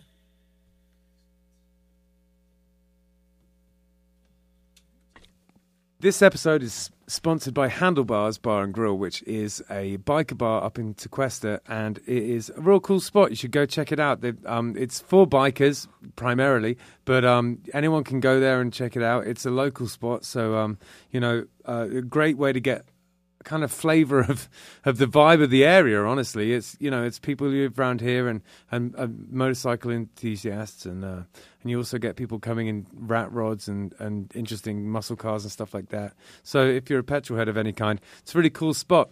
Also, if you like good food, it's a good place to come. Bernsey does a great job behind the grill there, and we've got music every Saturday from 6 to 9, and we do a bike night on Thursdays, and that is from 6 to 9 as well, and it's the second Thursday of every month. Second Thursday, yeah. So you should come down and check it out. They've got a bunch of beers on tap. It's a really cool spot, and if you haven't been, it's definitely one of a kind. You should come and check it out. Cool. All right. So, could you tell us a little bit about the songs that you played? Wait, before he does that, I just have to ask. Like, it looked like you have like 12 arms, like an octopus, and you're just like, going back and forth. Like, it was ridiculous. The coordination was just ridiculous. Yeah, it's amazing. It's we were talking about this earlier. It's being a drummer allows me to be able to work all 4 limbs at the same time. Yeah. And I didn't know that could really translate into, like, I'm a master multitasker because of it. Drumming, and just so I was able to translate that skill to this. Yeah. Which is a lot of fun. And that's like we were talking before, not only is it music, it's to some people who don't know what it is, it's like a magic show. Like they don't know what's happening. Yeah. And then like the melodica which comes is like out both a good and a bad thing, because sometimes they don't realize that you really are doing something hard and awesome, Well, yeah, because that goes back to what we were talking about. Like, I hate being called the DJ. Yeah, like I'm not a DJ, okay? Yeah. Literally, nothing existed audibly until I got here. It wasn't like I brought a pack of CDs with me. Yeah. I literally created in front of your face. Well, it's funny. You were setting up and you were pulling some stuff, and you pulled out the stand, and then you put the looper on there and stuff. And in the looper, the pads on it are like circular, so it kind of looks like one of those little DJ. that one's a little bit tough. And I'm looking at this thing, and you're setting up or whatever, and I hadn't noticed the guitar yet in the corner, and I thought, God, for some reason, I thought I remember him playing a guitar. Like, I guess he's one of those like DJ kind of beatbox guys or something. And then you pull out the guitar. I was like, whew, okay. This is about to get really weird. No, the guitar thing was like that was a necessity, because once I realized I wasn't going to be DubFX, I was like, I need to put some music behind this, and luckily I was able to figure out how to be able to do the guitar with it. So yeah, I've got what I'm trying to implement at the moment is I've got one of those little submarine pickups, and I use that for the duo to play. I put my octave pedal through it, so it's only it's just covers over the A and the E strings, the E and the A strings at the bottom there. And what I'm trying to get it to do now is to have one signal where I can just turn on an octave pedal off and on to do the bass lines, but also have it so that when, because there's always like a B section in the song, and you don't have the bass line down for it, you know what I mean? So I want to be able to access that with this little submarine pickup as well. That's one of the hardest things is like with the looping thing is a lot of people are like, can you play this song? And I'm like, no, because it's not 4 chords, or I can't fake it. You know what I mean? Like, there's a lot of songs that I play in like the cover set that I play where it's more than 3 chords or 4 chords, but you can fake it with 3 chords or 4 chords. Yeah. So the very first song where I go away from the looper, I just put into my side, played Yellow from Coldplay. Yeah. And the chorus is a different chord progression than the rest of it. Do you do the thing do you tune it in that weird tuning that it's meant to be? No, I don't even know what the hell the weird turning is. I'll tell you right now, like, regardless of what I do over there, I am very dim when it comes to a lot of this stuff. Right. I'm a doer. I'm not really like a learner that much. Like, I figured out those 4 chords 20 years ago. And I have just been finding songs that fit in those chords for forever. And that's essentially how I built everything. So people ask me, like, I don't even know what the hell tuning I you're only talking knew about. it was in a weird tuning. I only found that out like 2 months ago because I taught someone how to play it. I went on, looked up the tab, and I was like, what? It has like an E flat instead of an E. It's just a weird... If you just strum it... If you just strum the guitar in this tuning, it sounds like like it's so weird. Wow. What the hell? I mean, you have to like fret Vicky it to Clyro? even make it sound normal. It's very strange. Yeah. I had no idea because it doesn't sound like that. It sounds like And because you think Coldplay, you think like C, G, A minor, F. Yeah, you know what I mean? Like, I never assumed that Coldplay would do something weird like that, I guess. Yeah, I'm gonna. I guess they're a band, so I mean. Yeah, after this, I'm gonna tune the guitar to it and show you. It's so strange. I'm very curious now. Yeah, somebody asked me about that too. They're like, do you ever think about tuning your guitar differently to make it easier to play songs? I'm like, I don't know how I can make it easier to play any of these songs. Right. Like, I literally like every song that I play is like the easiest. There's version. a lot of cover bands that'll do like a half step down, so you don't have to sing as high. Yeah. But then I find that you got to sing lower. So what's the point? Yeah, there's tough ones. Like I always have to figure out what I did a long time ago is I used to write all these songs and I would blow my voice out singing them. And up until recently, I was like, every song I write, I need to make sure that it's in my key. I've just started doing that because I'm so sick of. I've got all these super high songs. Yeah, I'm so sick of just blowing my voice out. And if I can't find and like some songs like somebody I used to know, Gautier. Yeah. So that song, it's either you sing it entirely, it's too low for me, or it's entirely too high. Yeah. It's a perfect song. I can put so many weird, cool things into it Yeah, and really yeah. make it like a real experience for you to watch with a looper, but I can't fucking sing the song.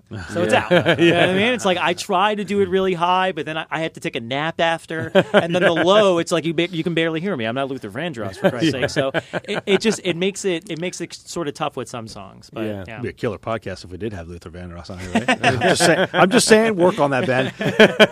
Yeah, I've been. He I've probably been has a home in Florida. Most people do. Well, Everybody everybody does. does. Yes. Yeah, Ben gave me a looper pedal, and I was to play around with and stuff. And I've been kind of quasi half putting together a solo act. And my shtick is that my cover songs are all like 80s new wave stuff. Dope.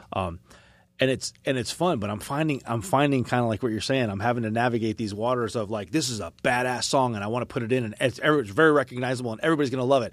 Shit, there's 3 parts to it. How am I going to do that with this loop pedal? You know, Makes it very tough. But Yeah. you find out as you're playing through songs. Like what I do is, even if there's different parts, I will just play the same chords and just try to sing the parts and see if there maybe sonically Fake it a little bit. sort of makes sense a little Yeah. bit, or if you just like You can lay do that off. to Cecilia. You can just play Cecilia over the 145. And Yeah, and not there's- have to. Yeah, and there's a bunch of tunes like that. Exactly. Yeah, and the other thing I was going to say about that is you don't always have to have a bass line either.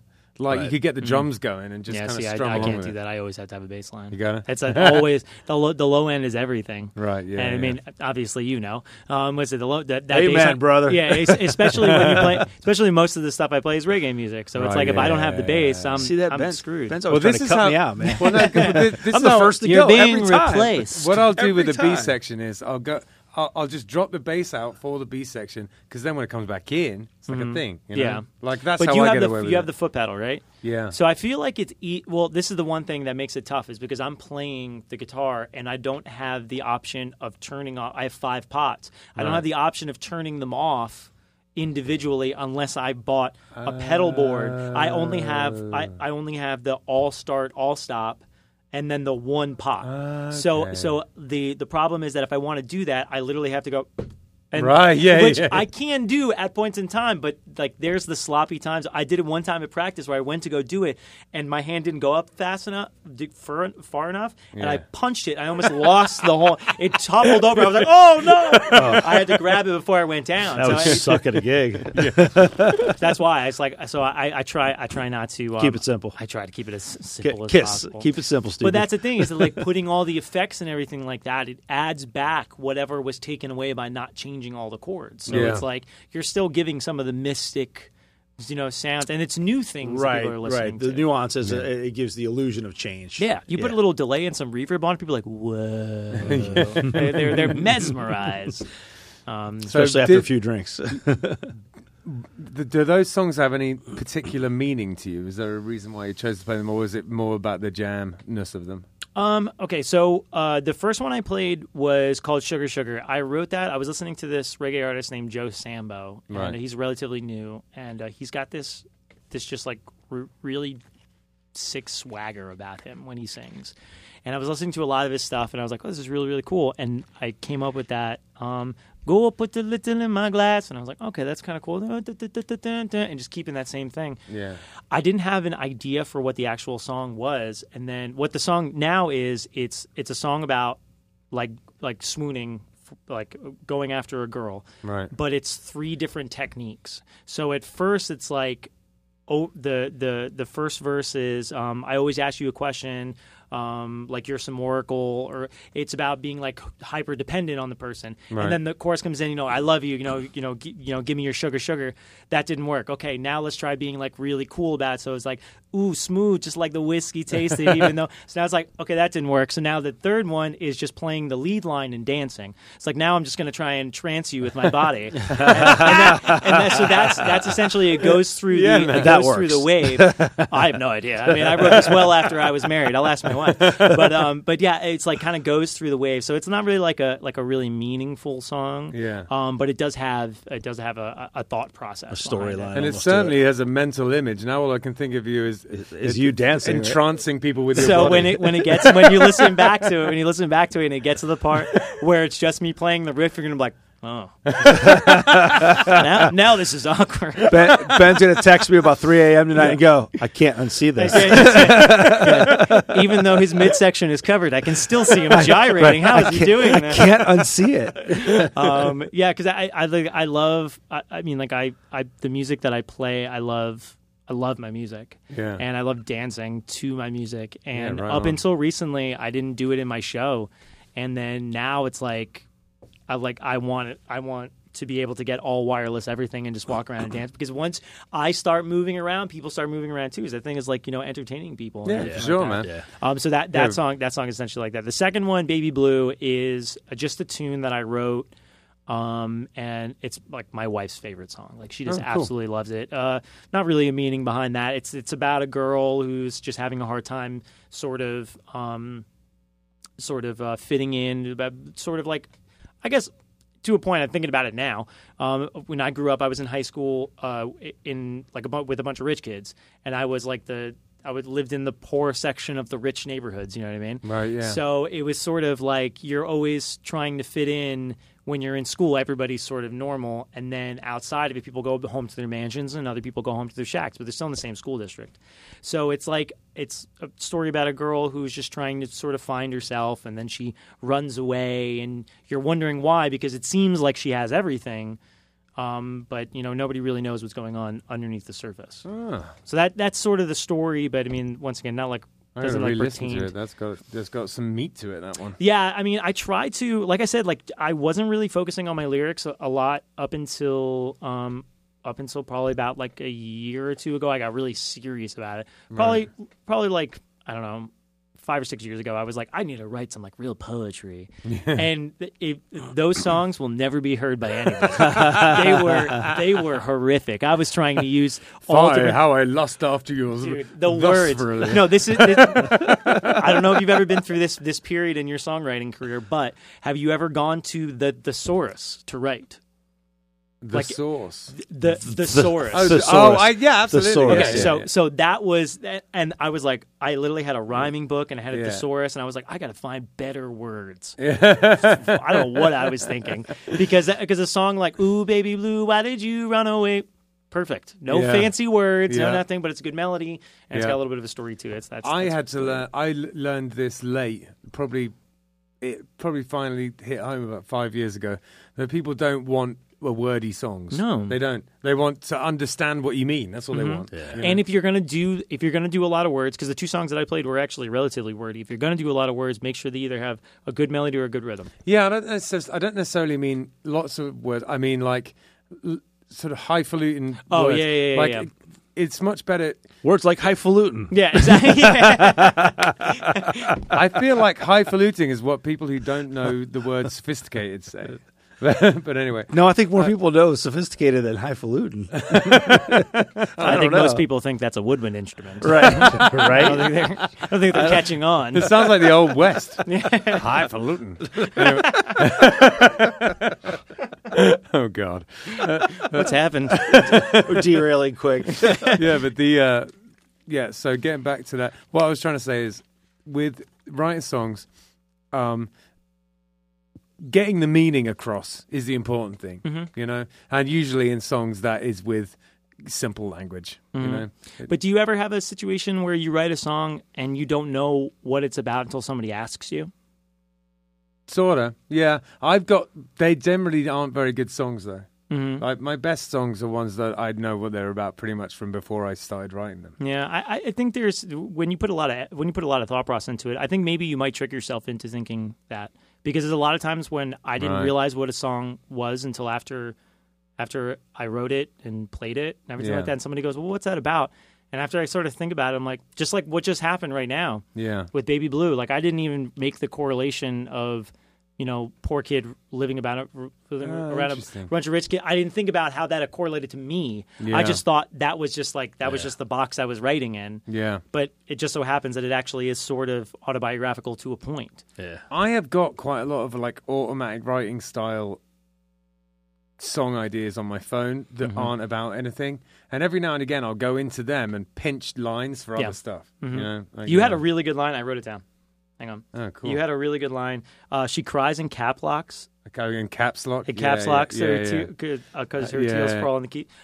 You said that, I was like, damn. You ever hear something and you're like, I wish I it could was have wrote mine. that. Yeah, I could have wrote that. Damn it. That's yeah. exactly what what song was awesome. that? It's Fair Weather Friends. Oh man, you said that line and I was like, damn it, that's good. Oh, that's awesome. That was. I had to write it down. I was like, it's going in the list. Yeah, that's one of my better ones. We're playing a festival in a couple of weeks. 2 weeks. Yeah, we got to play that to see if we can pull that out of our asses. Yep.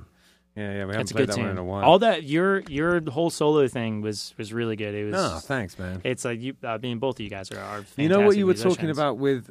You know what you were talking about with. Do you ever use different tunings to make it easier? Mm-hmm. When I'm doing that with nothing do. else, I do. Yeah. I was gonna say because I was watching you and I was like, that's not standard E. I don't know what the hell he's doing. I was doing C, G, and you then- sit there and tune it. Yeah. I don't have the patience for that shit. But it's crazy. When we're at a show, like it blows my mind. He's sitting there, like we'll finish a song, it's like ringing out, and then he just reaches up and goes, Oh, by ear, and then starts playing the next song, and I'm like, Get outta here. Where's the tuner? Yeah, Get outta here. yeah. He's got Yeah. perfect pitch. It's ridiculous. You do? Yeah, he does. He'll tell you he doesn't. You but know it's what? blessing I and a curse, have huh? really good relative pitch. Mm-hmm. It's damn near perfect. I man. definitely get like stage fright if someone goes sing an E now. But No, but we'll be at practice, and I'll come up with some idea or something, and I'll play a couple of things for him or whatever, and it's like, or he'll just hear the recording of it. I'll play it on my phone. I go, oh, I had this idea here. Listen to this, and he's like, all right, so what was that? Like an E and a G and then an F, and then Do you hate I'm like, people like that's that? exactly what it was. I hate when people do that. Yeah. Ugh. Yeah. It just makes me so aggravated. It's like, damn it, that's like the one thing I want. I want to be able to, because I can't listen to something and be like, I'm always to this day, like if you ever come see my solo show, I'll rip a solo. Right. I am a bomb soloist in pentatonic. Sick. I have no idea what I'm playing, but I know if these three chords, that pentatonic, nothing's gonna sound wrong. I'm just gonna wail on it. And people are like, "Whoa, you're such a good guitar player." I'm like, "Okay, we'll go with that." Got it, yeah.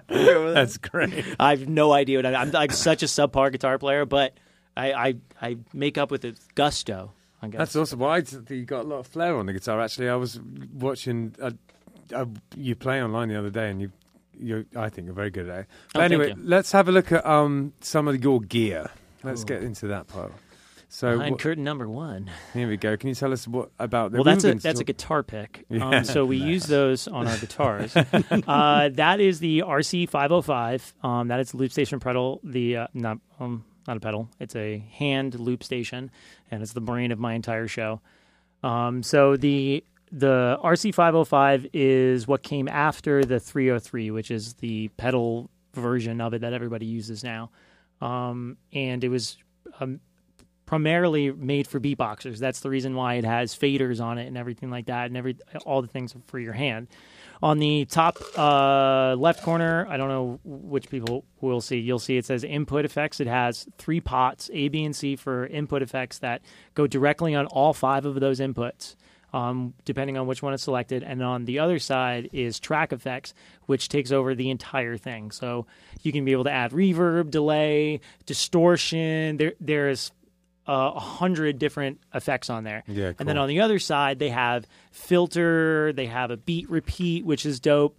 And something like when I play that Bill Withers song, what the hell? Ain't No Sunshine. Yeah, that I know. I put on the beat repeat, and it just continues to play the same one over and over again until I stop it. So That's cool. That's useful. But the greatest thing about this is being a drummer, being a songwriter. Playing music my entire life, dynamics is everything. So having the faders is the greatest thing ever, because the way that I build almost every song is pot 1 would be my bass, pot 1 would be my drums, my beatbox, pot 2 is my guitar, pot 3 is my bass, and then 4 will be like a reverbed chord type of thing, and then 5 some wacky stuff, or sometimes I don't even use it. Right. But that 4 I can use as I'm building up to the chorus. I can bring up the fader and then cut it and then come back in so that it sounds like there's this big swell. Yeah. So the faders are fantastic. But that's Totally. You know, if there's a pedal that goes with this that has every There You are. Yeah. 'cause Boss makes one. I tell you what, I reckon my ideal situation would be that with a pedal with the 5 things on it. You know, Yeah, that- they have one. I don't know what. Like I have the 2-pedal version of it, so that's Right. what I use is the FS6, and the Yeah. FS6 has an A and a B, and you have to buy a certain cable for it to work. I think it's on your pedal board, actually. Let's bring it yeah. up, Justin, if you don't mind. I think so. Yeah, it's in that FS6 Boss FX6 in the bottom left corner. Yeah. So that A essentially starts the recording on pot 2. So for my guitar, so I'll lay down the beatbox first to create the tempo for everything else, and then I'll play around, mess around with some stuff, hit some things, talk a little bit this, that, and the other, and then when I'm ready, I don't have to use my hand. I can use my Yeah. foot, click the A, and then shut it off. And I've been kind of wavering back and forth whether I continue want to do it, because once the drums is down, I can really do it with my hand. I have enough time, but Right. it just looks nicer and it sounds better, sounds more whole. Yeah. So and then the B is an all start, all stop, which I used constantly. Sure, yeah. Because for rhythmic purposes, especially when I have the delay and everything like that, since the guitar is already essentially playing, if I want to delay a chord, I hit that all stop and hit the delay, wah, wah, wah, wah, and then back in with the B again. So it's fantastic. But they make one that's 5 pedals, Yeah. and that can control everything. The all-start, all-stop on my one, on the RC300, is right in the top left-hand corner. Oh. I have to reach really far to get it with my toe. That's a isn't it? nightmare. I just started using this pedal board. Before I was literally I just had the FS6. Right. That was the only thing I had, and it would sit in between the legs of my keyboard stand. And then because of the shake, I bought that delay pedal, and I was like, let me just put that in my solo set. And then I was like, I kind of like this pedal too. I'm going to get that. So that purple pedal is a Joyo XVI. It's an octave pedal.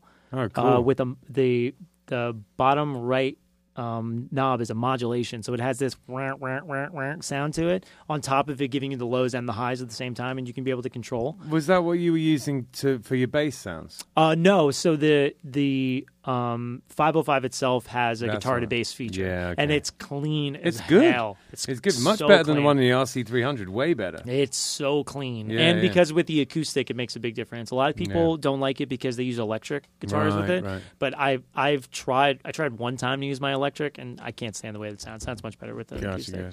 Gotcha. But yeah, and then I just recently got that Super Overdrive pedal that I used a couple times and surprisingly doesn't make the acoustic sound absolutely terrible. Yeah, it's got a nice little kick to it. I had that. I was using that pedal for a long time with my acoustic. Sounds great. Yeah, the reverb pedal is a K-Line reverb. It's now every pedal that's on there is relatively the DD3 is probably the most expensive pedal on there. Yeah, and they're great. Even A great you know, pedal. they're There's a higher definitely- one, DD7 or something Oh, like that. there's like a DD500 now. Yeah, it's way down the list in terms. But I'm already I love on that. Amazon. That DD3 is great. Oh, I had one of Christ. those. It can do a lot. For Yeah, what no. it He's is. talking to you while he's pulling up Amazon. Yeah, right? exactly. Yeah. The DD3 is great, and I just started getting into. I do in a long set. I'll do like this dubby song Right. where I'll throw a delay on the bass and I'll lay down just like a one drop and I'll just play. I'll literally sit on my knees the entire time and just mess with the delay pedal. Yeah. And it's so much. And like you just, Yeah. and then now I have all the other pedals I'm hitting, stuff like that. Yeah. But the phaser pedal, it's a $25 K-Mize phaser. Just like the MXR phaser, like exactly the same. It's $25. The Yeah. XVI, the Joyo, I think is $40. Yeah. The K-Line 45 and the Super Overdrive was like $50 or something. You're like that. taking me back. I had the DD3 like that, and I used to just keep that feedback alive, Justin, and keep bringing I it back. ta- And then you throw it toss back up off. toss up the feedback and you toss up the effect level, Yeah. and then you just keep bringing up how fast the delay, and it does this like winding sound. It's I use it a lot with the shake because Yeah. that's like we're trying to like be like rough and like that's we just wrote a song recently where it's like in the song now. Like Yeah, I just cool. did it to fuck around, but now it's like actually in the song. That's It's cool. dope. I can't wait. It's totally my party piece in Sonic Boom 6 was getting down on my knees and messing with the knobs on that exact pedal. Yeah, I would yeah. watch people do it and be like, man, that seems like such a pain in the ass. But now I'm like, this is so much fun. I'm having a blast. That's that pedal's great. And I love that pedal. The other two pedals, the wah pedal, I use for my solo set. Don't really use it too much because that same pedal board I use for the shake and for my solo set. But the top pedal, that Ernie Ball pedal, is actually for my vocals for the shake. Right, Because gotcha. I use that to be able to do some weird delay shit with my vocals. That's awesome. But I don't use it for my solo set because that doesn't have an absolute 0.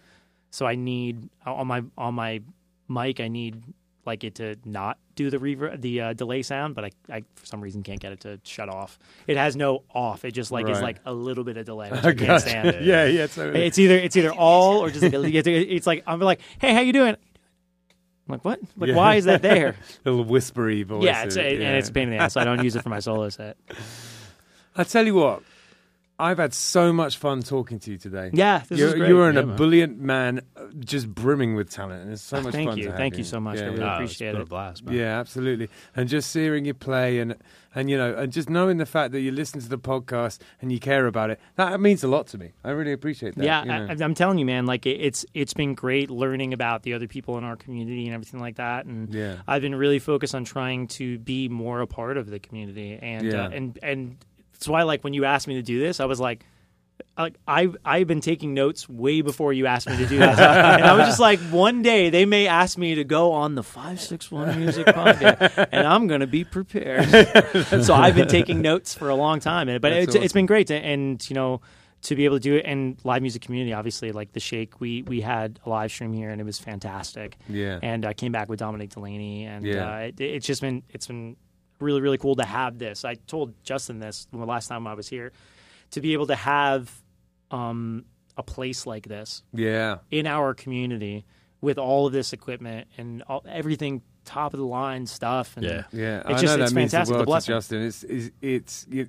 It's definitely it is great that it's here, and I'm so grateful to work here. It's just great. He had a vision, you know, when he moved from Jupiter to here. He had a vision of what this place was supposed to be, and then the pandemic came along, and it kind of, I think it kind of, you know, made him have to hurry up a little bit on the vision, you know, with the live streaming and all that kind of stuff. But it doesn't seem hurried up at all. But it just, well, not hurried up like he had to. It just kind of the timing of it, you know, it just made it to where it was something, you know, like, okay, I guess now's better, you know, time than any. Right. Yeah. I think a lot of people felt that way about a lot of things. But for sure. I mean, he's done it right. I mean, he's done it right, and he's always constantly. Him and I are having conversations all the time where he's like, I'm thinking about getting rid of this piece of equipment and buying this piece of equipment. Like he's always wanting to upgrade and always wanting to get better stuff and whatever. I mean, this is like a really good. I think I'm ready to be upgraded.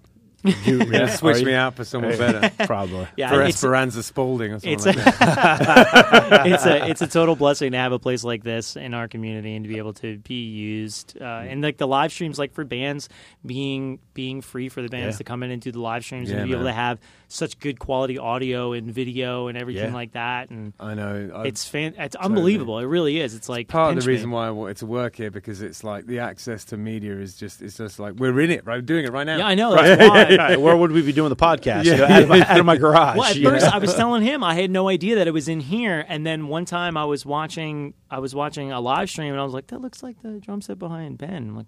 I'm like, "Oh wait, this is the same thing." Yeah. Oh, they're in there. Okay, that makes sense. That's why everything looks and sounds so great. It's just in the same place. That's why. But yeah, no, it's I can't thank you guys enough for having me on. And, our pleasure, man. It's an absolute pleasure to be here. So you got any dates or anything coming up, or you want to talk about? Or I think the main thing, I've got a couple of dates around town, but I don't really care about talking about that. To be honest, it's the Shake and Dominic Delaney. We're going on tour in December. Oh, fantastic! That's what I really want to talk about, and we're doing this. I don't know if either one of you have ever booked a tour.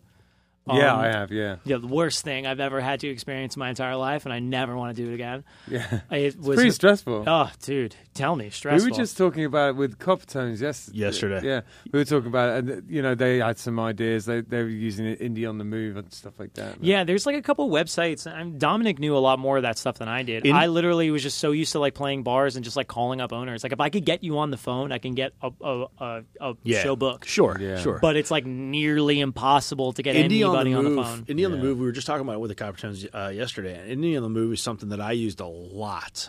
Still use it a little bit here and there, but I used it a lot when Justin and I were the Nirvana tribute. And I mean, I was booking shows in New York with it. You know, where I would pull up. You know, I would dial it in and say, okay, I want this area, this genre, venues that hold between like this many people and this many people, and just kind of dial it in and they go, okay, here's a list of 12. I may be stupid and not know what this is. Yeah, it's indieonthemove.com. Yeah, you gotta check I it don't out. know. I didn't know what it was until like Yeah. a week ago. Yeah, Oh, and really? and so I would dial it in, and then it would give me a list of venues, dialed in with those I'm gonna kill parameters. myself now. No, and it gives you. Well, you're gonna kill yourself even more in a second. Yeah. It gives you a list of the contacts and stuff. So I would reach out to them. But no, hang on, it gets worse. It gets worse for you. So we're booking a tour in July of next summer. Yeah. And So it's all booked. You're going overseas and shit. So and everything Indie on like the that? Move has an option. Okay, we just talked about it yesterday, and I reconfirmed. I looked at it again today to go, just to reconfirm that I wasn't talking on my ass yesterday. It's I want to say it's like $540 or something like that for up to 20 markets. They just book your tour. And for you just say, I want these markets on these dates. I would have paid 7 then- times that okay. amount Yeah, so it's to like- not have to go through the Right. bullshit I had to go through to book It's this 10-day crazy. tour. 10 days. 10 days. It's not even 10. It's not even 10 Yeah. fucking shows. It's No. just 10 days. No, they have like 3 tiers. It's like 5 something and then 6 something for like, I don't know, like 10 dates and 20 Jesus, dates. take my money. And then I think like the third tier was like the custom one where you can just call up and talk to them and set up a custom, like I want this schedule, and they'll figure out places for you to play in this. And Hector, I hate you right now. well, that's what I'm I hate saying. that you have That's what I'm told me saying. about We this. were talking about it yesterday, and, Don't hate the and player, somebody, hate the game. yeah, the Coppertones mentioned Indie on the Move again, and it's been a little while since I've used it. I just kind of, I pay for it every month, and I practically ever use it, and it kind of hit me, and so I looked at it again today, and I was like, damn, Oh, yeah, this is good. I'm like, that's what we're doing, because we're probably going to do about 10 dates, and Yeah, I'm like, yeah. this is for $500, Well. sold. Yeah, we'll do one cover gig and use the money. That's Yeah. what I'm saying. Yeah, yeah. Sold. That's so aggravating. I literally had to. I mean, like, and one of the toughest things was really like one of the things that I realized, like reaching out, it's like there's a lot of really shitty bands, like not like bad bands, like they're bad musicians, like they're just shitty at being a part of the music community. Yes. They won't respond to you. They won't. I'd much rather you tell me to screw off than not respond to me at all. Yeah. And that's what kept happening with a lot of things. But a lot of bands would be like, oh, well, we need like $400. I'm like, we're asking you to play 45 minutes, like literally 5 minutes away from your house. Why the hell do you need $400? Yeah. Oh, well, we're kind of big in this area. I'm like, okay, well, screw you. Yeah. But we managed to get it done. So we're kicking it off December 9th at Propaganda. Right. And then we're going to Sully's in Melbourne. We're going to be playing at this place called Axe and Grog in Daytona. And then we're shooting up to Jacksonville to do Jackrabbits, which I'm pretty stoked about. Jackrabbits is a Yeah. cool place. Yeah, I played there for us, badass. Oh yeah, it is. Okay, yeah. cool. I've seen people, like some videos of people playing. Like that's like one of like the venues that I really wanted. Yeah, I played there with the Nirvana tribute before we had Justin with our other. It's a nice room. Our original Kurt Cobain. Yeah, it's an awesome place. Oh, cool. Yeah. Yeah, they were like super receptive, and I remember I was talking to the owner of Will's Pub in Orlando. Yep, we played and there he too. Yeah, and he was saying, "Why did Jackrabbits book you?" I'm like, "I don't know." He's like, "Isn't that a big room?" I'm like, "I don't know." Like he just said yes. So I got a funny side story for Will's Pub. Justin and I were playing there with the tribute, and Is this the one where they yeah. So the place, if you've been to Will's I've never Pub, been there, okay, so yeah. it's really narrow. I mean, it's like it's really narrow, but it's really deep, and the bar is way in the back. So this place was packed. In fact, I think it held like 250 people, and they sold like 280 tickets. Oh, nice. So like it was packed, and like you couldn't move. Like we were up on the stage, and that's it. We couldn't leave the stage because you could not walk in that room. And about halfway through the show, Jesse goes, "Damn it, I'm really thirsty," and I didn't think to get a bottle of water. He goes, "I don't suppose somebody wants to pass me up some water."